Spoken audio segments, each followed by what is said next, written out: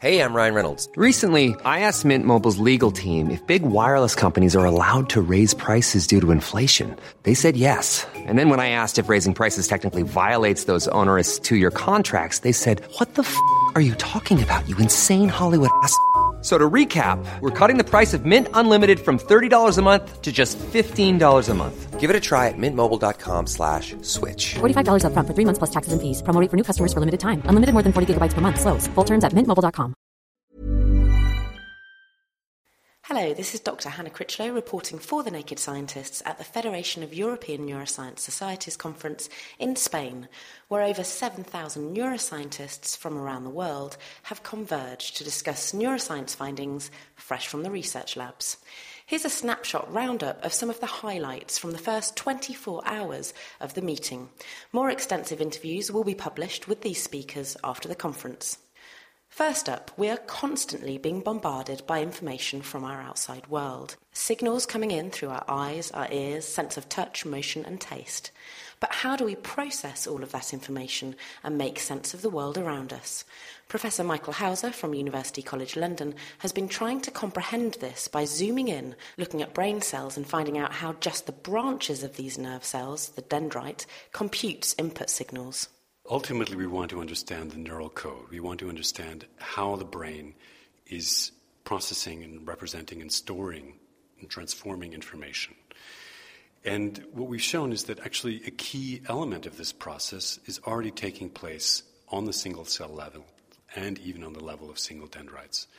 Looking at brain cells in the dish and playing in patterns of input into the dendrites, we can show that already single dendrites can start to read out the sequence of information that's being represented by the pattern of input.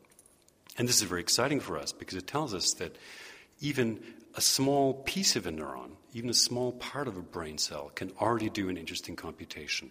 And it means that there's a tremendous richness in the computational capabilities just of a single brain cell.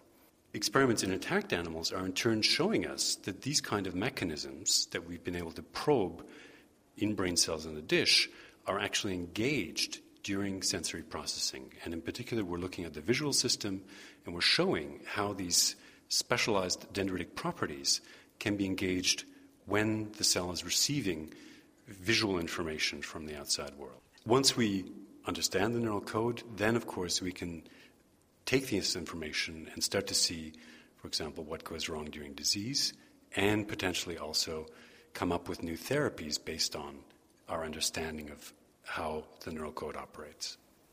So, understanding how a single nerve cell and how even a small part of a nerve cell computes information will help us to understand how the brain as a whole, which contains over 100 billion nerve cells with 100 trillion connections, processes and stores information. Another scientist that I caught up with today, Professor Corey Bergman from Rockefeller University in New York, is presenting her findings from watching worms having sex and eating together.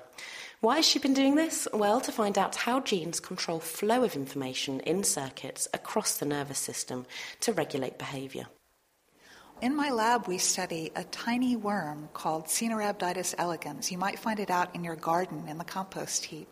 And the reason we study this little animal instead of studying big animals or people is that it has a very simple brain with just 300 neurons, and we can look at its brain while it's behaving, and we can understand what genes are doing to change its brain and its behavior. Now, even though this worm is very simple, it shares many genes with people, and even some of the genes that it uses for social behaviors are related to the genes that humans use for their social behaviors. So we can use these genes as like a Rosetta Stone to go between different animals and compare behaviors and the biology of behavior. And I'm thinking now about little worms in my back garden having social behaviours. Are worms sociable? What kind of social behaviours do they have? Well, one kind of social behavior that every animal has is reproductive behavior. They have to find other members of their species and mate with them. And that's one of the behaviors we study, is that process of recognition and knowing when you have a mate, carrying out a mating behavior. Another kind of behavior they have is that they just like to be together. If you look at them eating, they'd much rather feed together in a group with other worms, even if there's no sex going on at all. And what we found is that that behavior varies based on genes and on the environment. So some worms are very friendly, and they want to spend almost all their time with other worms.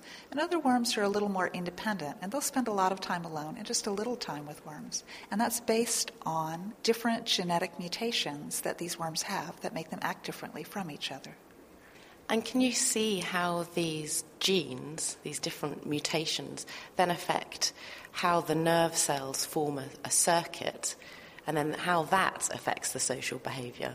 Yes, what we try to do is we try to understand what it is that's changing when the gene changes to allow the behavior to be different.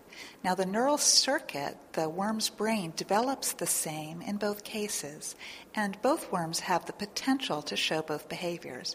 It's just that their likelihood of showing one or the other is different. The sort of threshold that they have to cross to interact with other worms is different. And that happens because the gene that we study strengthens the flow of information through one of two alternative ways that the brain can process social behavior. So the worm is, in a way, ambivalent. It knows that it can either be with other worms or avoid them, and this gene strengthens the flow of traffic in one direction and weakens it in the other direction. It's sort of like a traffic cop that's making information flow to the left or to the right. So behaviour can change quickly without requiring the growth of new neuronal connections. Instead, Corey Bergman's results in worms suggest that the nervous system is rapidly altered by expression of a gene coding for a brain protein called neuropeptide, which acts a bit like a traffic policeman, directing the flow of information across circuits or roadways in the brain, and in this way affects behaviour. These neuropeptides also exist in humans, and it's thought that they act as pointers for information, affecting behaviour circuits in humans too. Now, moving from social eating to deciding what we might like to eat.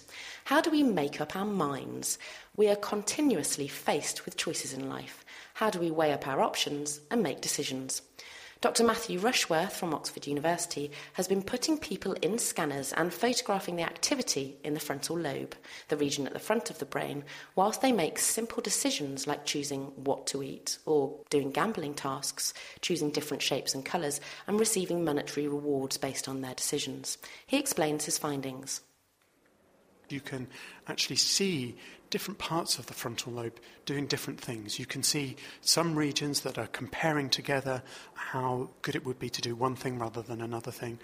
There are other regions that are learning and revising the values of different choices as we gather more and more experience of making those choices. And there are even brain regions that are tracking how good it would have been to have done something else other than what we did. So regions of the brain that are tracking how good it would have been to have taken a different course of action. It's something that many people would be aware of when they make a choice. There's some nagging voice in the back of their mind telling them how good it would have been to have done something else. And I think what we're looking at is the sort of brain correlates of that, the activity in the brain, the pattern of activity in the brain that actually corresponds to that feeling of how good it might have been to have done something different. And so how are your results, how are your findings moving this field of neuroscience on? There are various ways in which the results that are presented today hopefully change the way in which we think about the frontal lobes. I think they also have some very sort of broad implications for how we think about what happens when decision-making and choice doesn't work properly. So there are many different psychiatric illnesses, for example, where the defining feature is the fact that people make unusual decisions, they make unusual choices, and they don't seem to learn from their experiences in the same way as somebody who's healthy does. And I'd like to think that some of the brain mechanisms that we've been investigating would tell us something about what's going wrong in some of these unfortunate cases. And a final question for you. How does your research impact on the question of free will? So in some ways, I suppose that what we're interested in doing is looking at how it is that people exercise their free will. So we're interested in looking at how it is that people make a decision where there's nothing that's actually constraining them to do one thing or another. And we're seeing how patterns of activity are generated in the brain that represent one possible course of action, another possible course of action, and then how these patterns of activity are, as it were, sort of put in conflict with one another so that the best pattern wins, and that's the choice that we take. So I don't think that it has any implication that somehow or the other we're automatons or that we can't make choices. Instead, it's really trying to do the opposite and trying to explain what's going on when we actually make free choices of our own free will. That was Dr. Matthew Rushworth from Oxford University. I'm Naked Scientist, Dr. Hannah Critchlow, giving you a snapshot of the first full day of the Federation of European Neuroscience Societies meeting. Catch up tomorrow when I'll be finding out about new treatments on the horizon for autism and Alzheimer's disease, and we'll be uncovering how your immune system can attack your brain. More extensive interviews with all of the scientists that I've spoken with will be published on the Naked Scientist website after the conference.